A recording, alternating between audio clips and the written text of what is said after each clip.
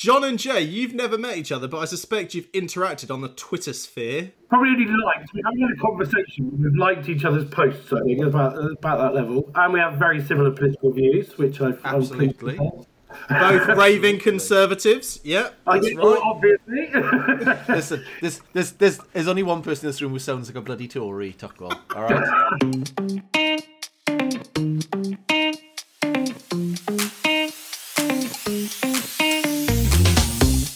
Hello and welcome to the PR Hub podcast. My name is Adam Tuckwell. And I'm John Wilcox. Hey folks, so on the pod today we've got Jay Evans, who is head of PR at Mobas. Adam, I think you know Jay pretty well, I can't think why. Yeah, full disclosure on this one. So Jay works in my team and I directly manage Jay on a day-to-day basis. And before you all switch off and think that this is an insider plug for Mobas, we invited Jay because he was very keen to share with us his challenges from last year.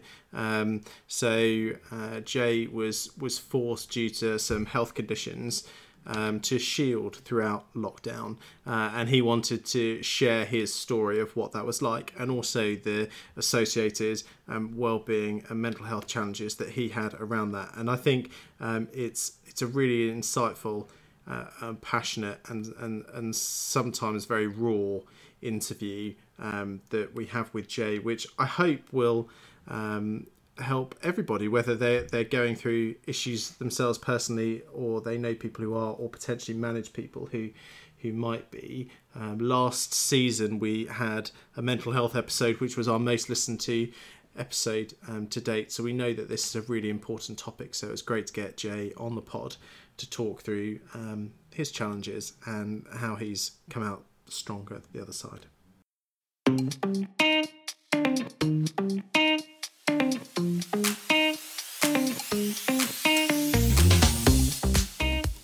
So, Jay Evans, welcome to the PR Hub podcast.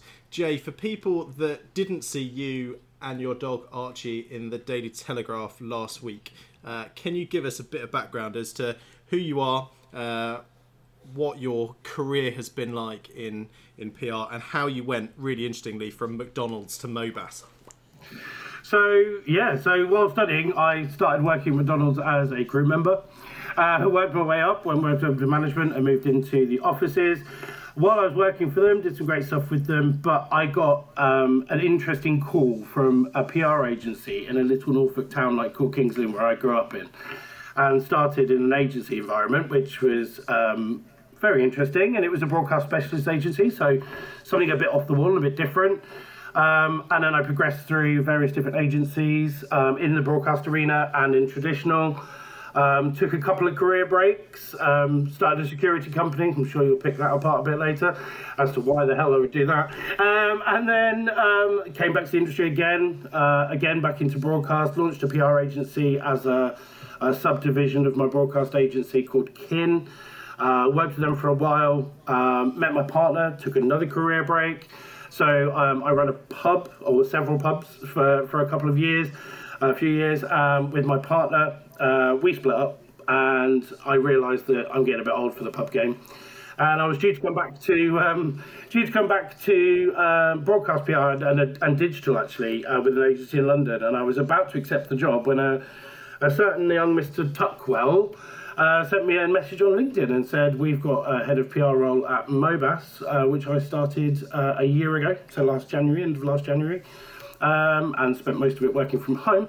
So I joined Mobas as head of PR and look after the PR and social media activities through the agency. Brilliant. There is an awful lot to unpack in there. I really want to talk more about broadcast PR, Jay, because whilst quite a lot of practitioners will be aware of it as a concept, something potentially that they've outsourced to other suppliers for, it would be great to unpick that. I also love the fact that you realised that, running pubs was a young man's game, so you went back into PR and communications, which I think is wonderfully refreshing about our sector and the style or perception that people have of it being perhaps more a younger person's industry. So that's really exciting. But for people who are unfamiliar of broadcast and broadcast PR as to what it is. We spend a lot of time on this show talking about digital PR and digital comms and the future. What is broadcast PR, broadcast communications? What do you mean when you talk about it? And how have you seen that evolve from your times working in a small Kings Lynn-based shop all the way through to your time in London? So break that down for us a little bit, if you will. So when I first started out, actually, let's talk about quickly what I studied, because I studied media communication production, and my aspirations were to be a TV newsreader when I was a child. And that progressed into my teen years, and I had an obsession with words, obsession with writing, with journalism, but I felt that broadcast was quite exciting. You know, growing up on the likes of Newsround, I was like, oh, that would be great to be the presenter of Newsround and actually teaching kids about the world and about what's going on in the world, because children don't get that. They certainly don't get it as much these days, but apart from social media. So, yeah, I was really drawn to it really early on. So when this agency contacted me and said, you know, we'd like to invite you in for an interview, I thought, okay, what does this mean? And it was really interesting. I walked in with, local newspaper experience in public relations, walked in to a world where we had a studio in the office and it looked like a radio studio and it was really exciting. Walked in, I was a bit of a radio specialist early on. So the job was to assist PR agencies in what they couldn't do. This is not disrespecting PR agencies, but they had no success in broadcast. They couldn't get those guests onto BBC Breakfast or onto a sofa on This Morning or all these various different things. They were just not capable. And it was a really big weak point in the PR industry. And in when you talk to people who have done a PR degree, a specialist PR degree, they'll always say to you that broadcast was such a limited area and they didn't really understand how to break it, what worked. So we really became specialists in those areas, and we were specialists in those areas. In those days, there was Marketeers, where I also worked, Broadcasters, where I started out, Broadcasters Bulletin, it was called. We had a magazine that went out every 2 weeks to every radio station in the country that offered them prizes for their giveaways on the shows, until the huge disaster with BBC competitions ruined that for the whole industry. So we did that, and we fed them. You know when you listen to local radio? I love local radio, and if you ever get me started on that conversation, you'll never shut me up, because I absolutely love it. And they have a real mission to speak to their listeners, and it's a lovely thing. So we used to produce them like, what happened on this day, and we'd go back and we'd research all of this information for them and give them information. So like, so-and-so was born on this day, or a war ended on this day in whatever year, and we'd feed them with all this information in our magazine every 2 weeks, and it was produced by an in-house designer. Absolutely amazing. And thousands of these went out. But my job was to make sure that PR agencies were able to obtain broadcast coverage. Now, in those days, when I started out, it was very much radio. But I expanded as I went through my career, and it's incredibly exciting to sit in a studio and pretend that you are traveling the country talking to all these different radio stations. So it's an old hat phrase now, and I'm sure some broadcast agencies are going to go, Jay, just shut up. We've got radio days. So it was never a day, it was always a morning, and it would be breakfast shows right through to mid-morning, right through to lunchtime. And a guest would sit in our studio, or our studio in central London, we went just off Regent Street, would sit there and just broadcast interviews to individual radio stations all over the country. But that radio station could say, I've got so-and-so in the studio, because it was done via ISDN quality, the best you had back then. So it was crystal clear. So, if we had a big celebrity, the radio station would make out they were in the studios. And in fact, we heard stories of radio stations having queues outside of their studio bases and their offices, because they actually thought that celebrity was in that studio, because that's how it's broadcast. So it's very exciting, and it progressed, and it kind of evolved into various different things. A lot of it was live or recorded as live. That then developed and grew into pre-recorded packages that you could send out. So if you had, I had the joy before he passed away of working with Patrick Swayze, and to sit in the studio with him, we just recorded the sound bites for the smaller stations. So where PR agency gone, I only want the big boys, I only want the nationals. These little guys never saw anything, so we started packaging it up. So we just would give them responses, And the very clever presenters on these tiny little stations all over the country would piece it together into an interview and actually make out there was an interview. So the station's got something, the listeners got something, the PR agency got the coverage they wanted, all the messages were there. But it was quite an experience, And as you know, I progressed very, very quickly. I got promoted very quickly. And I got itchy feet and didn't want to live in Kingsland in Norfolk anymore. And I wanted to go to London, and I got really itchy feet. And I moved to a satellite office just off Oxford Street. Just me. And they eventually hired somebody to come in the office with me, and I run the team from a remote location. That was a bit random, but it really worked. And actually I got to, you know, work with some incredible PR agencies. I've worked with some of the biggest players, you know, and actually I've worked with a lot of your previous guests as a partner. But I think, you know, it's quite everyone's quite negative about it because we were never fully respected for what we did for that PR agency, because when they deliver the evaluation to and the end results to their client, they would never mention that we were even involved. So we were doing this great work and we were massively underappreciated because we would push hard and hard and hard, and the client would push us hard because they're a PR agency, they're pushing for their clients. So we were third down the line, and it was quite hard, and you know, there was a lot of pressure put on our shoulders, but we really delivered. And you know, the key messages were in there, everything needs to get across. We made sure that we briefed the spokespeople, you know, media training was strong. It was a very, very strong industry, and I'm incredibly proud of it. A lot of people say to me, oh, it must be nice to be back in traditional PR. Hate that phrase, but that's what they say. And yes, I am, but that doesn't mean that I disrespect what these guys are doing, because they are a service that, frankly, PR agencies struggle to do. People often talk about the fact that we're too media relations focused in the podcast, and we're obviously trying to look at this broader communication spectrum. But I'm particularly keen to talk about why this type of media relations is so different or so complex. Do people just think not appreciate the potential within broadcast? You talk about local radio, you talk about national TV. They're big audiences. We're able to attract and reach a large audience of people. Why do people have to outsource it? Why do people not be able to do it? Is it just because it's a completely different mindset, or is it about a contacts game where actually having a black book is really important for securing results? It's a bit of both. Having the contacts really helps, as it does in any kind of PR. You know, if you've got a relationship with a journalist, you're in a much stronger position than if you don't.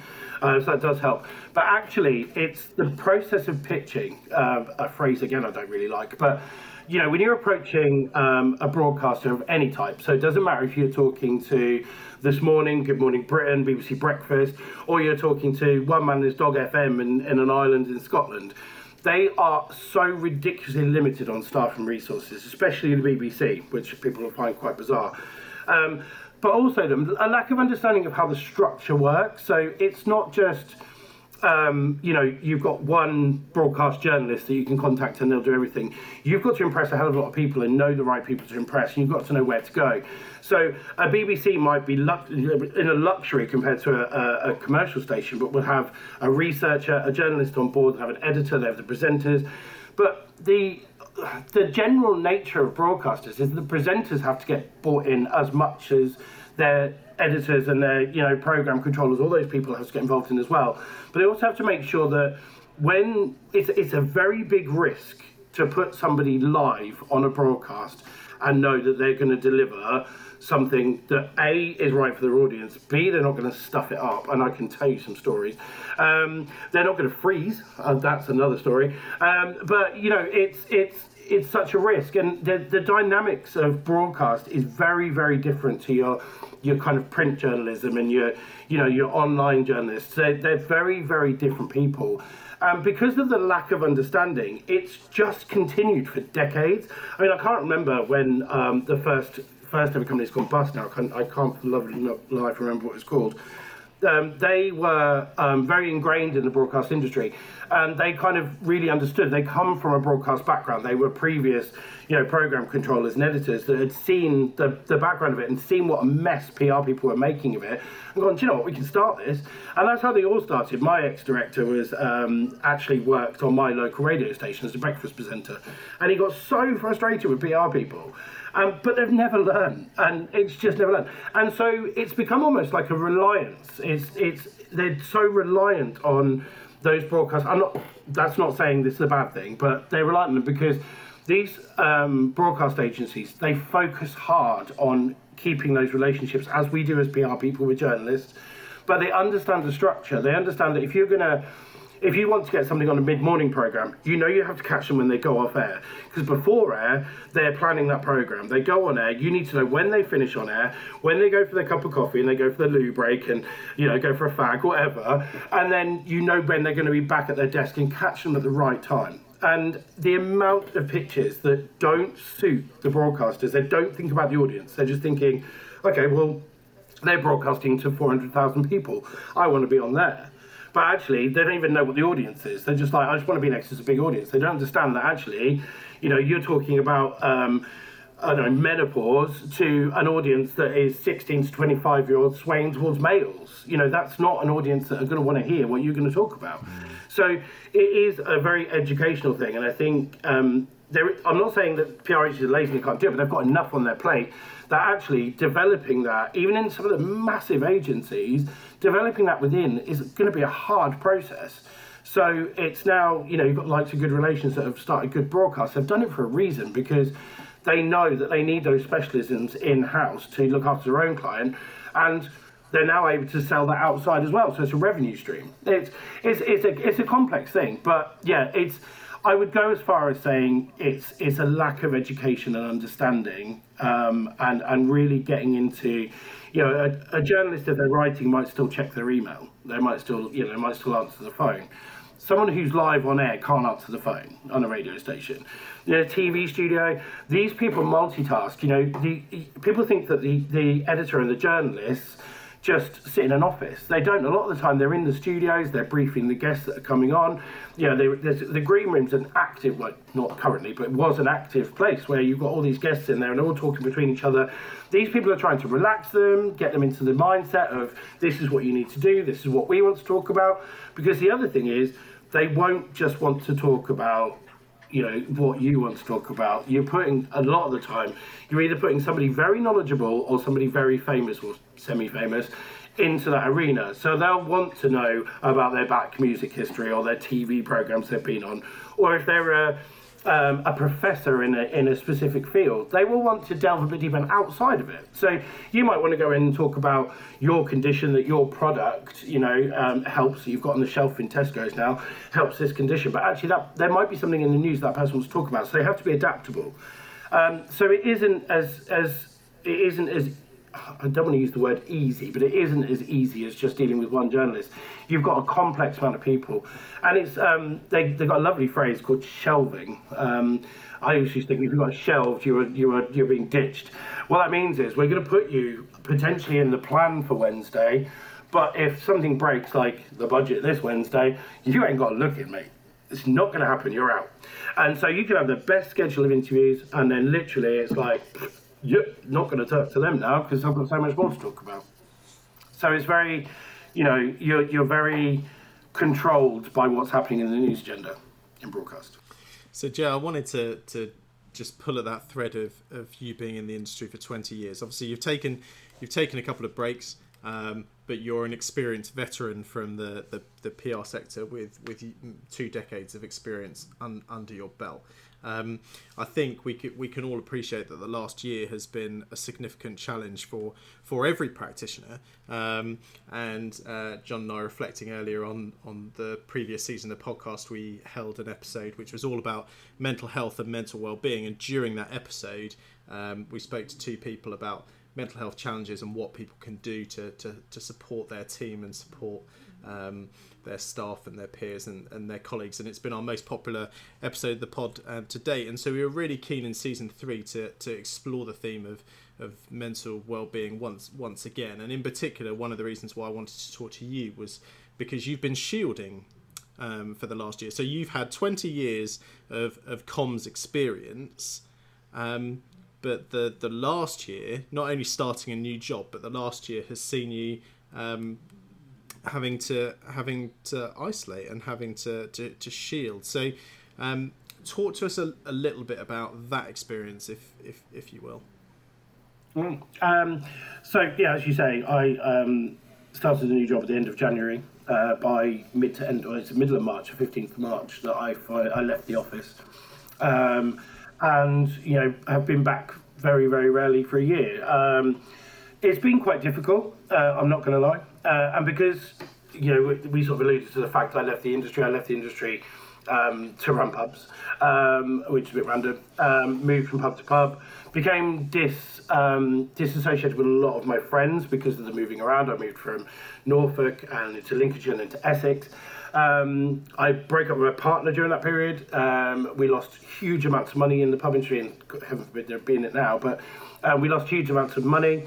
Walked away with huge amounts of debt, but that caused our relationship breakdown. So we separated, and and so I came back. So while all of that happened, COVID came along in March, and I was suddenly unable to leave my house, except to the garden with my dog, or to take him for a walk in the middle of the night because I was scared of seeing anybody else, because I was told that I was high risk, and still am high risk. So it was quite difficult, and to be told that you couldn't do anything. I couldn't go to the supermarket. I couldn't walk my dog. While people were around, I was literally locked inside these four walls, and the past started to really catch up on me. And actually, I started to reflect on a lot of the things that had happened over the last couple of years before that. The breakdown of my relationship, and then I started to doubt myself. I then started to become very aware that perhaps I wasn't the person that I felt that I was when I joined the job. So I then started to have self-doubt that really started to overtake me, because I didn't have anybody to talk to. I hadn't developed relationships at Mobas. Adam and I, we work together. Adam and I have a great relationship. And very, very quickly, we have very similar personalities. We got on very, very well. But I didn't know my team, and I didn't know the people around me. I was a manager of people, so that was strange to then be, not really have a relationship with them, grow any kind of relationship with them. I had no relationship with my clients per se, because I hadn't really met them.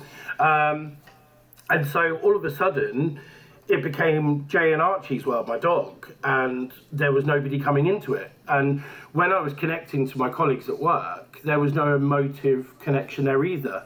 So actually, I started to have quite an automaton relationship with my computer, which then I couldn't, I didn't want those calls. I wanted to move away from it and be like, no, actually, I really don't. I do my calls, I do my work, and I was plugging and I was working really hard. It was becoming difficult because obviously all journalists were furloughed, and it just became, all of a sudden the job became more difficult, and I thought, oh my God, how am I going to deal with this? And the self-doubt started to really overtake me. And it's quite bizarre, because I got to the stage, and I'm not proud enough to not say this. I got to the stage where I actually didn't value myself any longer. I had lost all self-respect.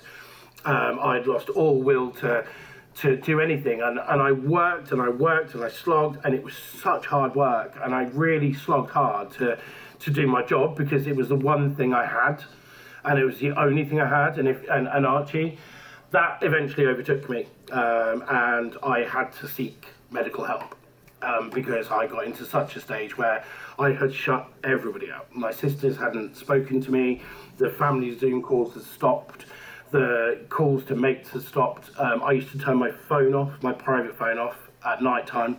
As soon as I'd finished work, I would turn my personal mobile off so nobody could contact me, and I'd turn it back on when I came to work. I'd look at messages from people and just ignore them.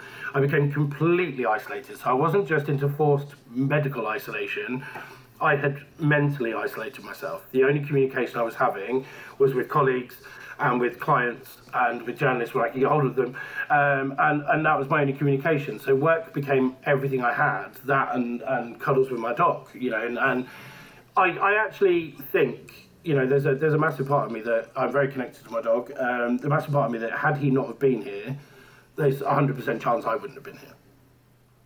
And it got that serious, because, and I think it's really important that I open up about this now, because I'm actually helping other people now. I'm training to be a mind counsellor. I'm really working hard to put what I learned from my medical experience last year into practice for other people. I'm putting in place things at work for people to help them on their mental journey, and I'm able to identify traits that of myself back then in lockdown 1 that I'm now starting to see that in people in lockdown 3, and I've become a bit of a cool and cheer everybody up kind of a guy, and trying to make everyone's life that a little bit better. Just playing the fool. I mean, I've dressed up as a rabbit and all sorts to make one of the girls at work laugh. But I've taken learnings and the brilliant. I mean, I cannot credit Mind enough for the counsel I had. 2 days a week, hour at a time, and just taking me through my mental processes and taking me through my understanding of myself and starting to realise that actually I wasn't the person that I'd made myself believe I was. And it was that person was fictional, not this one. This guy has got a lot of experience, very good at my job, know what I'm doing, but the isolation had really started to push on that. And when I spoke to other people who had isolated, who have been isolating, some older, some younger, they've been through very similar paths, some more dramatic than even mine. It's really important that people speak out, and I'm very keen to speak out about it and help people, because this is an unusual time. Had it not been for the nightmare that happened over those couple of years before this year, perhaps I wouldn't have been so bad. But my brain, that's all it would focus on, was the failings, not on the positives. Through the support of Mind, I managed to pull out all of those things. They used to make me go through work that I'd done previously, go through my computer and pull out things that I'd written that I was really proud of and read them again and say to them, you did that. And, big interviews and the picture of me and Patrick Swayze and all these things, and they made me pull all that out and go, you did that. Not this person that you're creating, you did that. I was very, very lucky to pull around pretty quickly, after a few weeks of good chats with Will, my counsellor, who's absolutely brilliant. My time with him, a little bit of help from the doctor, and the support of Mobas. They were exceptional. Exceptional. They completely understood. They completely accepted that I was having a problem, and they even created ways to communicate with me that made me feel comfortable. It was all about me, not about the business or about money or about my team. It was about me. And let's get you back to normal and we'll worry about everything else later. And that support was incredible for somebody that had only been with the company a few months. Wow. It's quite difficult to hear that, Jay, and I imagine it'll be quite difficult for our listeners to hear that and hear you talk about how you found it. And obviously you've had time to reflect. It's interesting you mentioned the fact that actually lockdown 1 was horrific for you, and actually you can now see other people and it really taking the strain on people. I think this is a slightly unusual episode in that I'm in it and you're in it, and you work at Mobas and I was your manager during this experience. And I think it's really interesting to hear you talk about how you felt about yourself. It's really interesting to hear how work was your core focus, and then during the time that you were there, you were online and you were alive and you were awake and you were very active and as bubbly externally as you could be. But at the end of that time, you switched your phone off and you switched off and you shut down. And as your manager during that time, and as someone who was looking out for you, I think we could see a huge degree of warning signs and red flashing lights. But in all my management experience, I just felt that I really didn't know what to do. And I didn't know how to help, and I didn't know what to say, and wanted to listen. And I think actually it was really helpful that you were very open. And I think that's something that, if people who are listening to this now are going through the experience, just this idea of how you work through it, so you're not doing things alone, you're being honest and you're helping and you're sharing, is really valuable, isn't it? So that idea that actually you you've got to work through these things yourself, but you need support and you need external parties and you need people to pick you up again. That's really helpful. You talk about the work that you did with Mind and then how that's helping you now. What is it about the fact that you've been through this experience that makes you or compels you to want to help others? Excuse me. As weird as it sounds, Will, my counsellor, had been picked for me because he'd been through something very similar. So we were similar characters. This was incredible because he literally is in the town next to mine, like literally. In fact, he plays in a band that I booked from my pub in that same town a year and a half ago. We only found that out when he found me on Twitter because I was talking about Mobas. He found me on Twitter and realised that I was the landlord of the pub that he played at, and all of a sudden we have now a new relationship.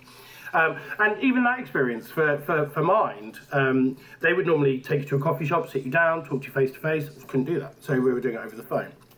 But what I found really compelling was the fact that he had been through it all. He met his wife at working for Mind. They both worked for Mind. They met through a mutual mental health issues, and now they're happily married with a dog, and they're loving life. But it was his way with me to get me to open up that I found really compelling, because he didn't, he made me feel very comfortable in myself. He made me feel very relaxed, and it was just a conversation. You didn't feel like you were being counselled per se. You were being chatted to, and he would say, well, why? He'd ask me why. Why do you feel that you don't deserve this? Why do you feel you don't deserve that? Why are you not talking to this person?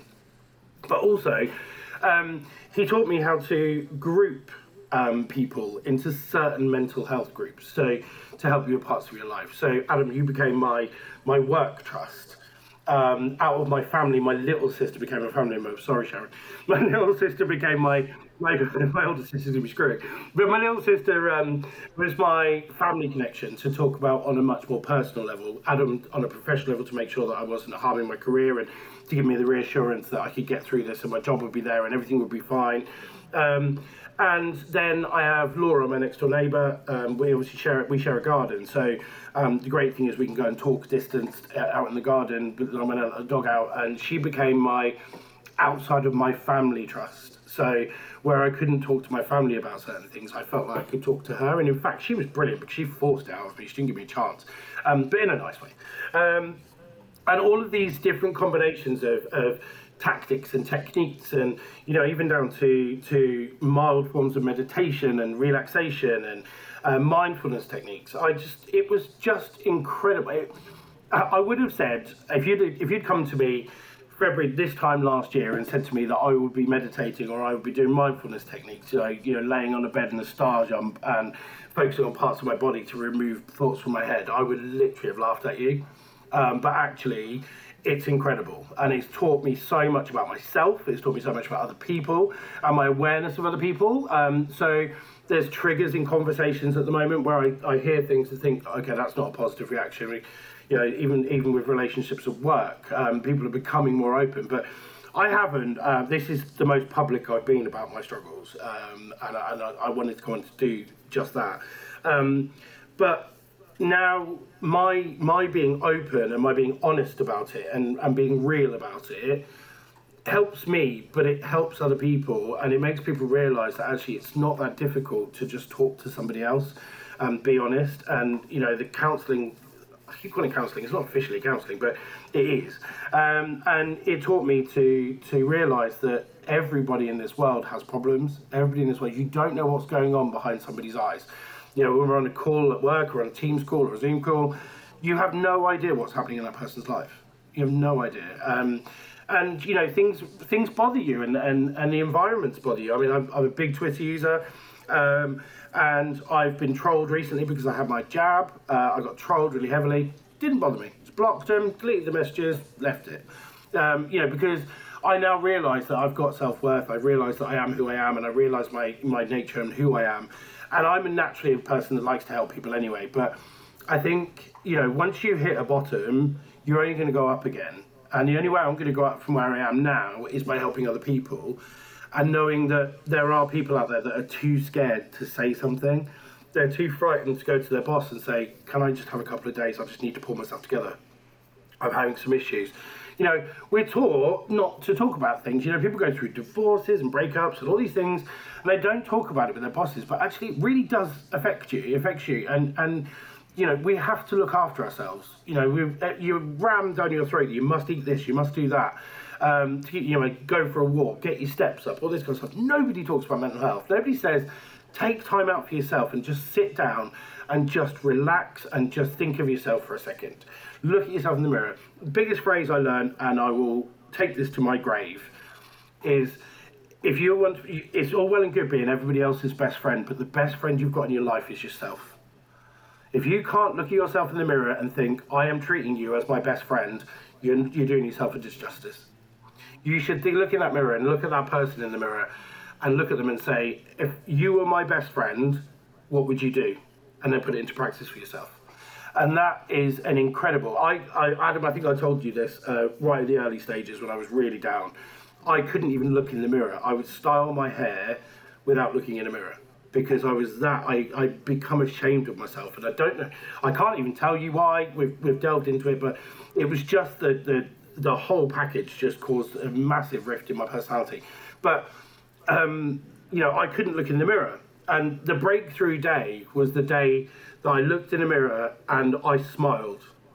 And it sounds so ridiculous to somebody who's not been through or doesn't feel they've been through severe mental health problems.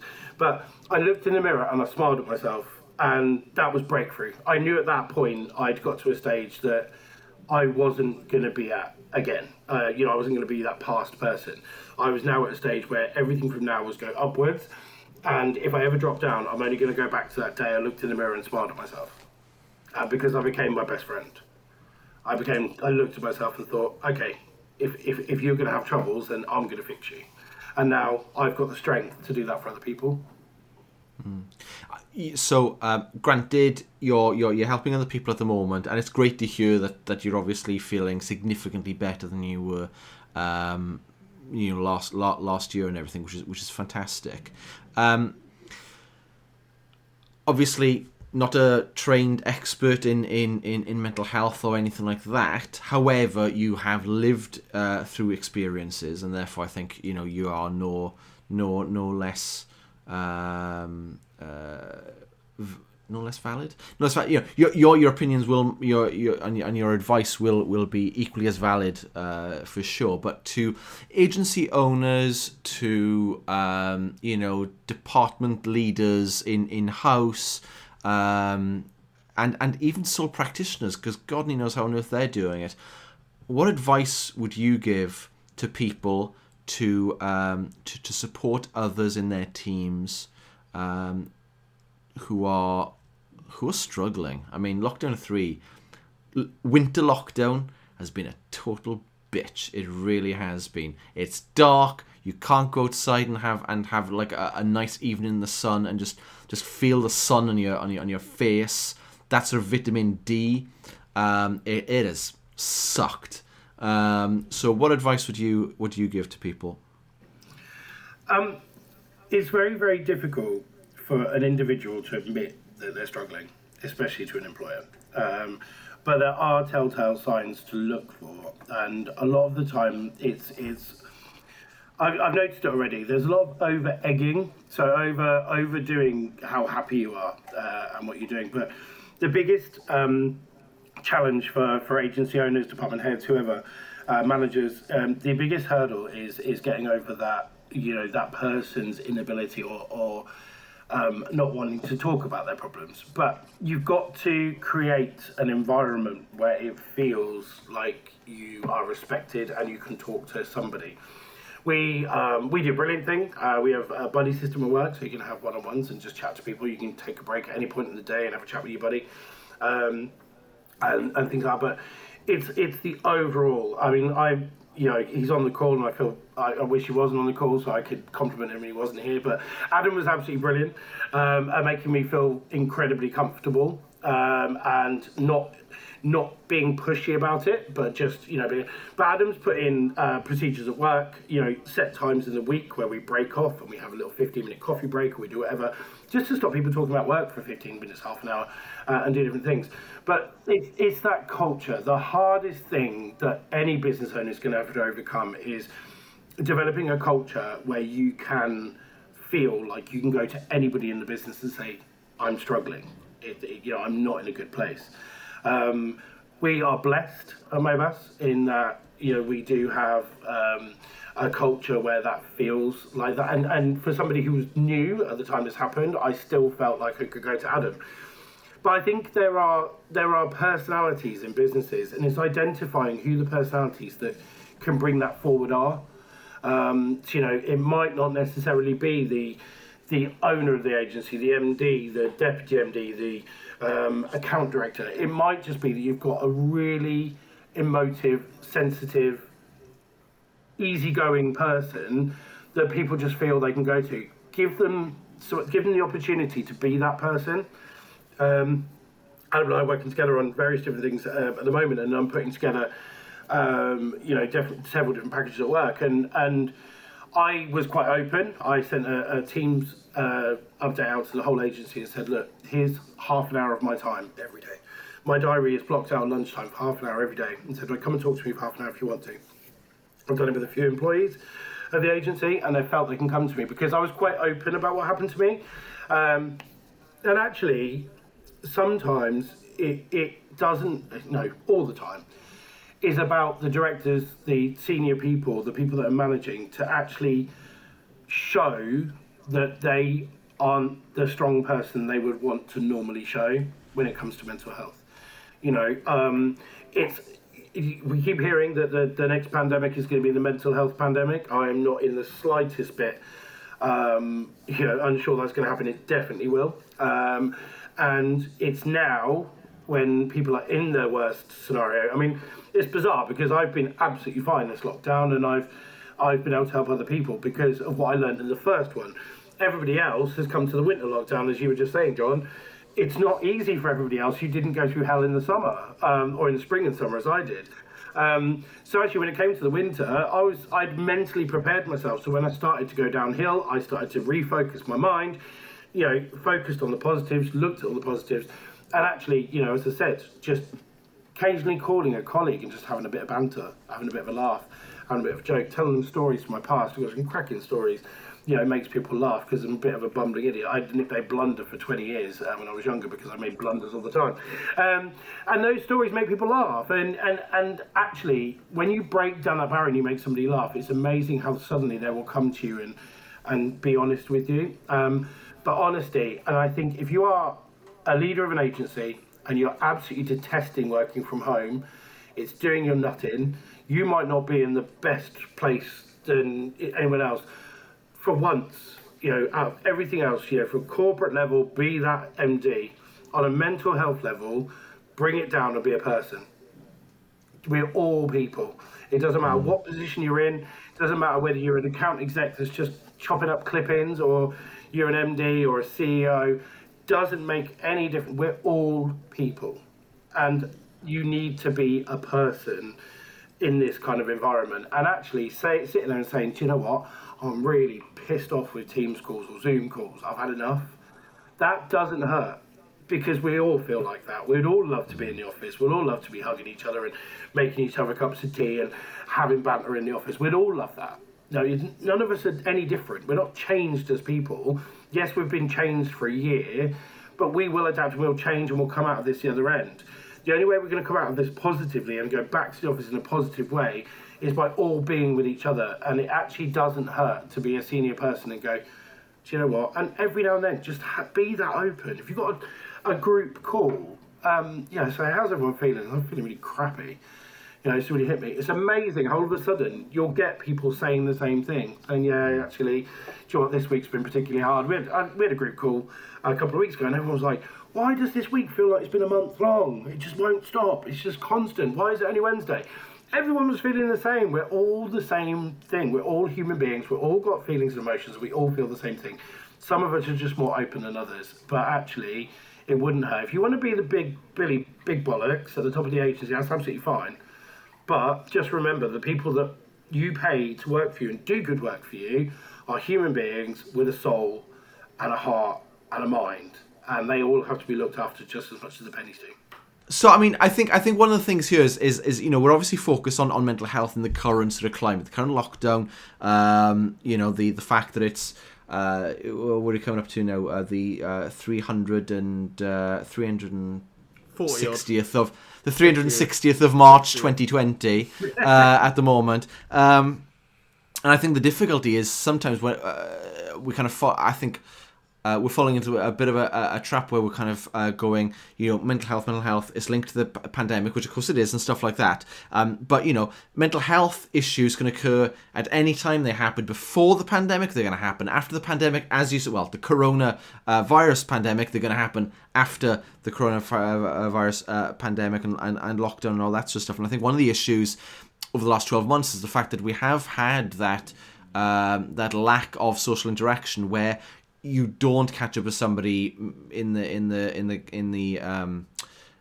the counter making a coffee or something like that to go, are you okay? You're relying on people doing it outside of serendipitous opportunities, which has been an issue in our industry in any case, is not having the creative serendipity over the last 12 months that we used to. But it also goes deeper than that with mental health. And now I'm falling into a trap of just extending a question that Tucker's tends to do. And I think the other thing then as well is how I saw this online recently, is that we're not working from home. We're living at work, and one of the issues is the fact that we're using it as a distraction. Work's a fantastic distraction over the last 12 months. Thank God, on a personal level, I haven't been furloughed for multiple reasons. But one of the reasons is I'd be climbing the wall right now. I can't. I need that distraction. Obviously, if this was 20 or 30 years ago, we'd been in a whole different sort of ball game, and I'm not sure how we'd be able to do the work that we're all paid to do. Thank God for technology, but it is also a bit of a ball and chain. How much of an issue has it been for mental health that we are? I mean, in my mind, we are in any case. The fact that we do work over non-contiguous. I don't think that's the right English, but that sort of unplanned virtual social working meets. It's a case of, I'll call you in like 9:30 for a meeting, but it's not like, do you fancy a coffee? Let's have a chat. How are you doing today? Have you noticed? I don't know if you've noticed it, John, when you're working, but when someone calls you just randomly out of the blue, you get really pissed off now. It's like, you're interrupting me. Go away. So actually, we have become a social pariahs. Well, I don't want to talk to you, piss off. And I will literally ignore calls sometimes because I'm like, actually, I can't be doing with a break. I'm writing. I need to be left alone. But that's why you don't answer my calls. Yeah, all the time. One of the interesting things, I read a psychologist report, only a few days ago about the return to work and actually people going from what the situation we're in now to when we go back into the office. And actually, there's more anxiety about returning to society than there is about remaining a remote workforce, because we've become so associated with this environment. But what this environment does from a mental health perspective is it really doesn't, it's closed conversational doors. So you, as you were saying, you can't just go, should we go sit on the balcony and have a coffee, in the sunlight and have a natter, and your conversation drifts off. Me and Adam are brilliant at this. We try to talk about work and end up talking about God knows what else. We don't have that. We've become structured and rigid. Our diaries have become half an hour team call for that, half an hour team call for that, or Zoom call, whatever. So we're actually not making time to develop relationships like we would if we were in person. And as we alluded to slightly in the previous conversation was, these breakout moments that we're doing at Mobile. So there's like 15-minute chance to go away and talk about something other than work. They've actually become quite funny, quite a laugh. And we really have to rethink how, going back to work and how different that's going to be to the environment we've created for ourselves, because we are living at work. That's it. I mean, I'm currently in my living room. I've got an open plan house. My bedroom's downstairs, which will be back to front. Bedroom's downstairs. When I go to my bedroom, that's when I don't feel like I'm at work. And I've suddenly realised that I'm starting to spend most of my evenings in my bedroom because I can stare at my desk. And I'm a bugger for checking my phone for emails all the time as well. But we have got to the stage where, weirdly, I used to commute an hour and a half into work, hour and a half home. And that was my cool down time. That was my release time. I'd think about some of the things from work and slowly edge back into my personal life. Get home, forgot about work. You've not got that now. You're not walking away from work and shutting down. And one of the things that I did a campaign for a client based on my learnings. And one of the things I was taught during my learning was to slam down the laptop. Don't just slam it down, put it away. If you are in an environment where your work environment is there, put it away. Put it where you can't see it. Right? Because if you can't see it, it's not there. Right? That's what you've got to say in your head. Because we have become, these work at home automatons to a degree. But we have lost that that interaction. I've been very blessed in that I've made most of my Mobas relationships with my colleagues over this kind of technology, over video technology, because I didn't know anybody. I barely knew anyone.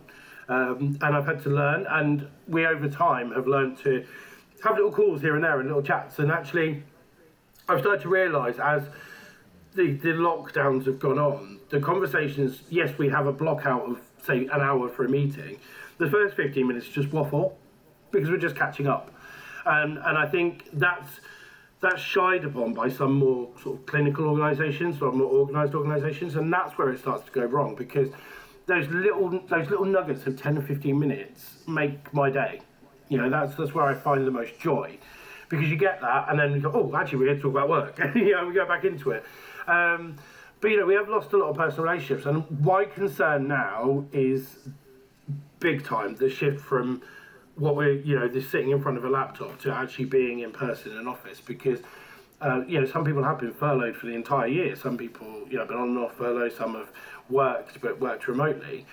There is a huge level of anxiety about going back to work. I'm not feeling it. I have to admit, I want to go back. I don't want to go back 5 days a week, because I've realised that actually the lockdown's taught me one thing, and certainly mental health problems have taught me another. And I'm hoping this is across the board. It's made me realise that we don't live to work. We have to look after ourselves. So, you need to learn to switch off. And what it's taught me is my work-life balance. There was a point where I would leave at 5:30 in the morning, get home at 7:30, 8:30 at night. I was having to pay somebody to come around and walk my dog and feed my dog at lunchtime because I was away from him for too long and I live alone. I started to realise my work-life balance was so off-kilter, massively. I love my job, but it's massively off. And, before Mobas and when I worked at the Relations Group, I used to commute on the train. And that was a 2-hour journey. It was 2 train journeys to work, because I'd just been based in Bournemouth. So, again then, and really struggled with my relationship. And, by the time the weekend came, I didn't really want to do anything, and I started to, do less and less and less. And that really started to affect my mental health as well. So we've now got to strike it right, and I think business owners now, as agency owners, need to realise, and I think they are, that they need to be flexible with people, because they are going to need to adjust to going back to what was before. Creativity is a big thing. I love a good brainstorm. I know that word's again another one shot on, but I love a good brainstorm. I love a meeting room full of people, scribbling on, in our case, on walls, on stick-on bits of paper. I absolutely love that environment, and I bounce off that. And you can't get that from a Zoom call or a Teams call. You can't. So you do need that back in. But, you can do that 3 days a week when you have 2 days at home. Let people have the flexibility. But allow them to talk to you about what they want. Don't dictate to them, because if you dictate to them and say, right, you are coming to work Monday to Wednesday and you're working from home Thursday and Friday, it might not suit their mental state at that time, because I can imagine there's loads of businesses that are waiting for that day that Boris says, right, offices can open, and they'll all just want everyone back 5 days a week. It will destroy them. People will need to readjust. As much as we're hating this lockdown, as much as we don't want to be doing this, it's going to be equally as bad if you shock us back into the old life, back from this one, because we have adjusted. and we have adjusted to it, and it's horrible. I don't like it. I don't want to do it 5 days a week. But actually, I'd quite like to have Tuesday and Thursday at home. So I can walk my dog at 6 o'clock as opposed to 9 o'clock at night. And have a bit more of a life. But I certainly don't want to be locked in this house 5 days a week. So a couple of observations from me. One, John Wilcox just asked a total Adam Tuckwell question that rambled really did. for ages. Boom. Secondly, he broke our duck of not mentioning the word serendipity in season 3. We're 2 episodes in, he's already delivered. Damn. But to follow up with a slightly more serious third point, I was listening to a talk the other day where somebody said that COVID had democratised mental well-being and mental health. And so now everybody can talk about it and everyone can accept that there are these issues. And I think what the point of what the speaker was trying to say was this idea that there's a spectrum and we're all on it. So actually there can be extremes, polar extremes at either end. But actually, people can feel more empowered to say, I'm having a shit day today. And do you know what? I don't even know why. I haven't had a bad call. I haven't had a bad meeting. I just got up in a really bad mood. And do you know what? It's really impacting my day. And I'm in a shit place today. In the one hand, it's great that people can say that. Yeah, it's great that people feel comfortable to be able to say, do you know what? Today is shit. So don't call me and don't email me because that's not what I want, right? So COVID perhaps has made people feel more empowered to share that. But if COVID has democratized people owning their mental well-being, does it make it more difficult for individuals or for people they work with to spot when a bad day turns into a bad week, into a bad month, into potentially a really serious situation? Because I totally hear what you're saying, because I had a shit day the other day as well. Do you know what, am I being really insensitive with that question? Or is there a point to that where actually the fact that everyone's empowered to do it may cause difficulty in spotting when people are on a really bad run? Can I counter that with a bit of a... I think it's slightly different. I think everybody is talking about there being mental health problems. I don't think individuals are talking about their mental health problems. So what we've got is, brilliant organisations like Mind and various other people, huge companies, huge people. It's become this CSR thing that everyone's talking about, and it's it's a big issue. Actually, they're just chatting about it. They're not actually dealing with it. It's like saying, it's bizarre. It's like you see it. I see it all the time. I see it on social media. I see it over in the press. I see it on the news. Oh, there's mental health crisis. Yes, there is, but you don't know how bad it is because nobody's doing anything about it because it's been so massively underfunded for the last 10 years. There's literally no mental health service in this country at the moment. They next to nearly don't exist. Organisations are absolutely brilliant at relying on public funding to survive. And the government are doing this thing again where they're going, oh, this is massive crisis. But they're doing fuck all about it. They don't care about the individual. They don't understand the individual. And that's been going on for a very long time. There's this, oh, we'll deal with mental health. We'll deal with this crisis. That's fine. What? Because you are not making it comfortable for the likes of me in society, not in my work environment, in society, to go out and say, I am comfortable. You're not giving me the resources to go do it. When I went into hospital during my issues, I waited 7.5 hours for the mental health nurse to assess me, to allow me to go home rather than section me, which was never going to be a thing, but they have to do it. They have to come and do the assessment because she was working between 7 different hospitals across the entire of East Anglia. I was in hospital because of my mental health, and I was kept in hospital in a COVID environment because they didn't have anybody to help me. But you tell me that's a society that understands the problem, right? And you say, well, okay, that was back last April, May. Actually, it was yesterday. It was a week ago, because all the focus is on COVID, and we 100% understand that. But because they have pulled apart the mental health support, so much has happened. So, in answer to your question, it is talked about a lot more, but the individual is struggling. So actually, I don't think we've made an environment where the individual can talk yet, because actually, if think about it from that person's perspective, if I'm employee X and I'm going to John and he's my boss, I want to go and talk to him. Where do I go after that? I go to my GP. My GP gives me drugs. I sit at home, take drugs, become a mindless automaton. They're not that strong, but they do take away a lot of your personality. So relying on drugs is just compounding the problem. It's not fixing it. You need help. You need to talk to people. And for a whole society to rely on a charity like Mind, who are absolutely fantastic, but they are not huge. They haven't got huge amounts of money and huge amounts of resources. They rely on a lot of volunteers.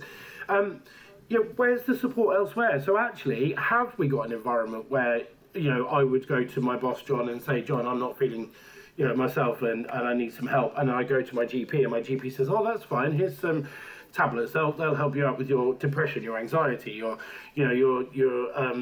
your social anxiety. That's all well and good, but drugs, yes, they do re-chemicalize the brain. I have researched it. I do understand there is a need, and some people do have a medical need for it. I do understand that, and I take mine like a good boy. But because I do have a medical need for them, because I have an imbalance in my brain. But what I really needed was someone to talk to. I needed someone to talk to, and I didn't get any support from the NHS. And I'm not dissing the NHS, but they were underfunded. The mental health system is broken to the point of destruction. And that's why people are so scared, because they know it's broken. They've heard from people who have gone, oh, I've been to the hospital, and actually I got referred to this nurse. Well, she's working in 7, 8, 9 different hospitals. It's crazy. And she was exhausted. By the time she got to me, it was 1 o'clock in the morning. She was exhausted. She'd done about a 16-hour shift. I was her last patient, and she looked like she needed her own support. And that's our mental health support as it stands at the moment. And if we do end up with this mental health crisis that is almost guaranteed, there's nobody out there to look after anybody. It's quite scary. If I was talking about cancer, imagine the blind panic. If they'd stripped back cancer so that only one doctor can do scans for every cancer patient for an entire region, half of us wouldn't be here for a start, and then, everyone would be up in arms. But because it's inside someone's head, it's all fluff. It doesn't matter. But actually, mental health is a medical condition. And actually our environments can cause that. And COVID will have created an environment where people are absolutely petrified, and they're not admitting it. And I can guarantee that anybody listening, if they've had a problem, they probably haven't gone to their boss and said, do you know what, I just need a breather, or can I talk to somebody? Is there somebody I can talk to? So Joe, if we could take that example and turn it into something actionable for people, then say if you manage someone who you're worried about, or if you work alongside someone that you're worried about, or there's someone you used to chat to at work, you haven't spoken to them for a long time and they're not joining any of the optional enforced fun time calls on Zoom and Teams and that sort of thing. How do you go about checking in on them when we can all suddenly go very British and we go, yep, I have asked if they were okay and they said they were fine, so I'm not going to pull on that thread because it might untangle. What advice do you have for people who may be managing people, or maybe just be colleagues with people who they're really worried about? We touched on this a little while ago. It's about being real. There was somebody that I work with, and I could tell. I knew there was an issue. I knew it wasn't the same relationship that was before. And it actually was. It was just identifying that and actually just swaying the conversation towards it. So, don't be. The worst thing you could do to anybody who's suffering with mental health is go, are you all right? Because you say, are you all right? Well, the first thing we do is Brits go, yeah, fine, thanks, how are you? Instant reaction. But actually bringing it into conversation. Bringing it in and saying, do you know what? the other night, I just couldn't sleep. I had no sleep. I was literally, my mind was racing. And then all of it is so easy to just talk about your personal situation. And literally that person went, God, do you know what? I had that the other night. I could not sleep. My mind was going crazy. I had all these different things going through my mind. I said, oh, do you know what I did? And I did this, I mentioned earlier, I did this mindfulness technique, which is a star jump on the bed. I don't know if anyone's ever heard of it, but look it up. Look it up. I'm not going to describe it now, but it's brilliant. And it just takes all of your thoughts from your brains out of certain parts of your body, and then you scribble it down and you carry on. And you just remove all of these thoughts that are keeping you awake. You just remove them, siphon them off, and deal with them tomorrow. Write them down, deal with them tomorrow. You know, it's an extension on the write things down. So I started talking about that. And then the conversation the next day was, did you try it? And all of a sudden, you've got this relationship of just, you're not talking about mental health, you're talking about just little situations. So, you know, silly little things like, oh, you know, I can't believe it, I cried at EastEnders the other night. You know, I know it sounds really silly, but when you're struggling with mental health, you do find other people's mental health really hard to deal with. So I spent a lot of time when I was really down. I still do it now. I'm not going to lie to you. I still do it now. I cry at certain situations. I have a massive weakness for old people and children. I hate to see children hurt or miserable. I hate old people being miserable. And there's quite a lot of reports about care homes and this isolation and things like that. And I've done several calls with old people in a local care home because I just thought it was a nice thing to do and have a chat with them. And actually, really interesting people.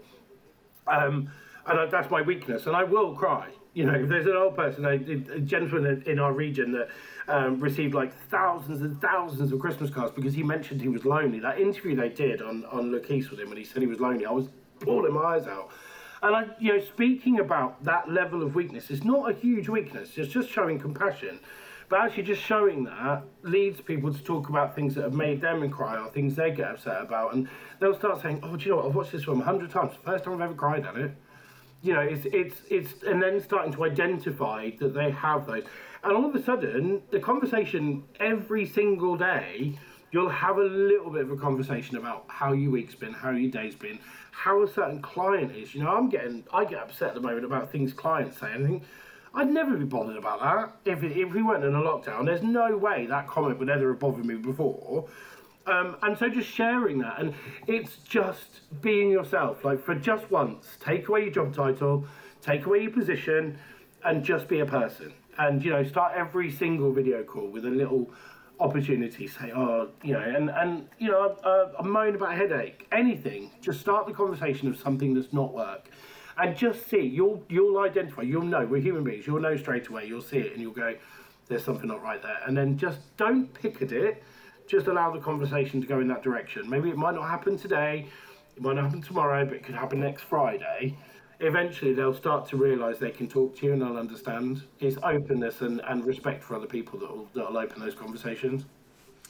So, Jay, there's so much practical advice there that's really helpful for people. You've you know, you said lockdown 1 was your real low, and actually you're working your way through this, and for you, you're actually you know, you're on the up. You've had a long career that spanned multiple different roles, doing agency stuff, leaving the profession and coming back. How has this experience, or how will this experience that you've had shape what's next for you? You know, where do you want to go? What do you want to be? How do you want to specialise or grow what you're doing? What do your... You know what it's done? I've already seen it, which is a really nice thing. Certainly over the last few months. I'm you know, my career, I'm a storyteller. I love to tell a story. I love a good chat, as you might have noticed. But I like to gas, I like to chat, but because I'm a storyteller. But I'm also an issues person. I believe that my career going forward will be identifying these issues that affect society and affect our lives and affect people, and providing a solution. It doesn't matter if you're a laundry brand, a or you make tarmac. You know, you can change people's lives. It might be in the most minute way, but I like to identify issues and change the world around people, change the way that they live their lives. You know, I did some brilliant work. One of the things I'm most proud of is the amount of free work that I did for Childline over my career when I was at Broadcasters, and you know, it was amazing. And to actually be in that call centre. I could never be on the phone because I wasn't trained, but to listen. And know that every time we put out an interview, every time we put a piece in the newspaper, every time that Esther was on, BBC Breakfast or The One Show, every time we did that, I saved a child's life. And I want my career to go in that direction, not that to that extreme, but I want to really, affect people's lives. I believe the power of our industry, the power of communication, the power of PR, is to raise some really important issues about the world and push for change. And I believe that every brand now, this year, has taught everybody one thing, is that we can't just be a product anymore. We need to have a face, we need to have a personality, we need to care about the world, we need to push these issues, and we need to push forward. And I'm excited to see, as we drift out of this and come the end of this year, I'm excited to see that continue, not stop. I don't want to ever go back to just being, those faceless brands that just push out adverts and such. We need to start looking at how we can change the world, and that's exciting, and that's where I want my career to go. I will keep looking for opportunities to lobby the government. I look for opportunities to work with charities, to work with children, to work with homeless people. I still do Crisis at Christmas, all those things. I still want to continue all of those things, and and I believe that I am very, very lucky in the job that I have, in the age that I have, to go out and find work that we want to work on. And I hope that in the future I will affect many people's lives by the work that I do. Jay, you mentioned social media earlier on, and that you've had some issues on it, but you're still very vocal. So if people want to follow you or get in touch with you, what is the best way for them to do that? Always on Twitter, always welcome any followers. Jay is at JayEvansPR, JayEvansPR. Feel free to hit me up, and if you need or want to talk about your mental health, then my DMs are always open.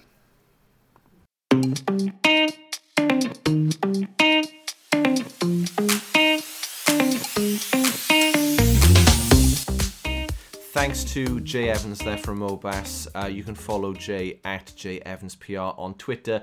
Bit of an extra plug here, not for Mobas. I think there's enough Mobas in this episode. But if you do need any notes to any listener, I think Adam just threw the flicks at me.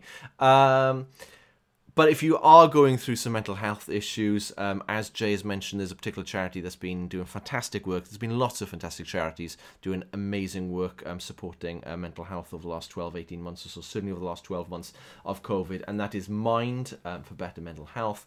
You can check out their resources at mind.org.uk. You can get a help there, you can make a donation, and you can find some resources on how to help yourself and your team and perhaps family and friends as well. So go there. As ever, you can follow the pod at PR Hub on Twitter. Adam is at Adam Tuckwell, and I'm at John Wilcox _. Don't forget as well, you can email us at theprhubpodcast@gmail.com. You can visit us at www.theprhubpodcast.com as well. But until next time, thank you very much for listening, and stay safe.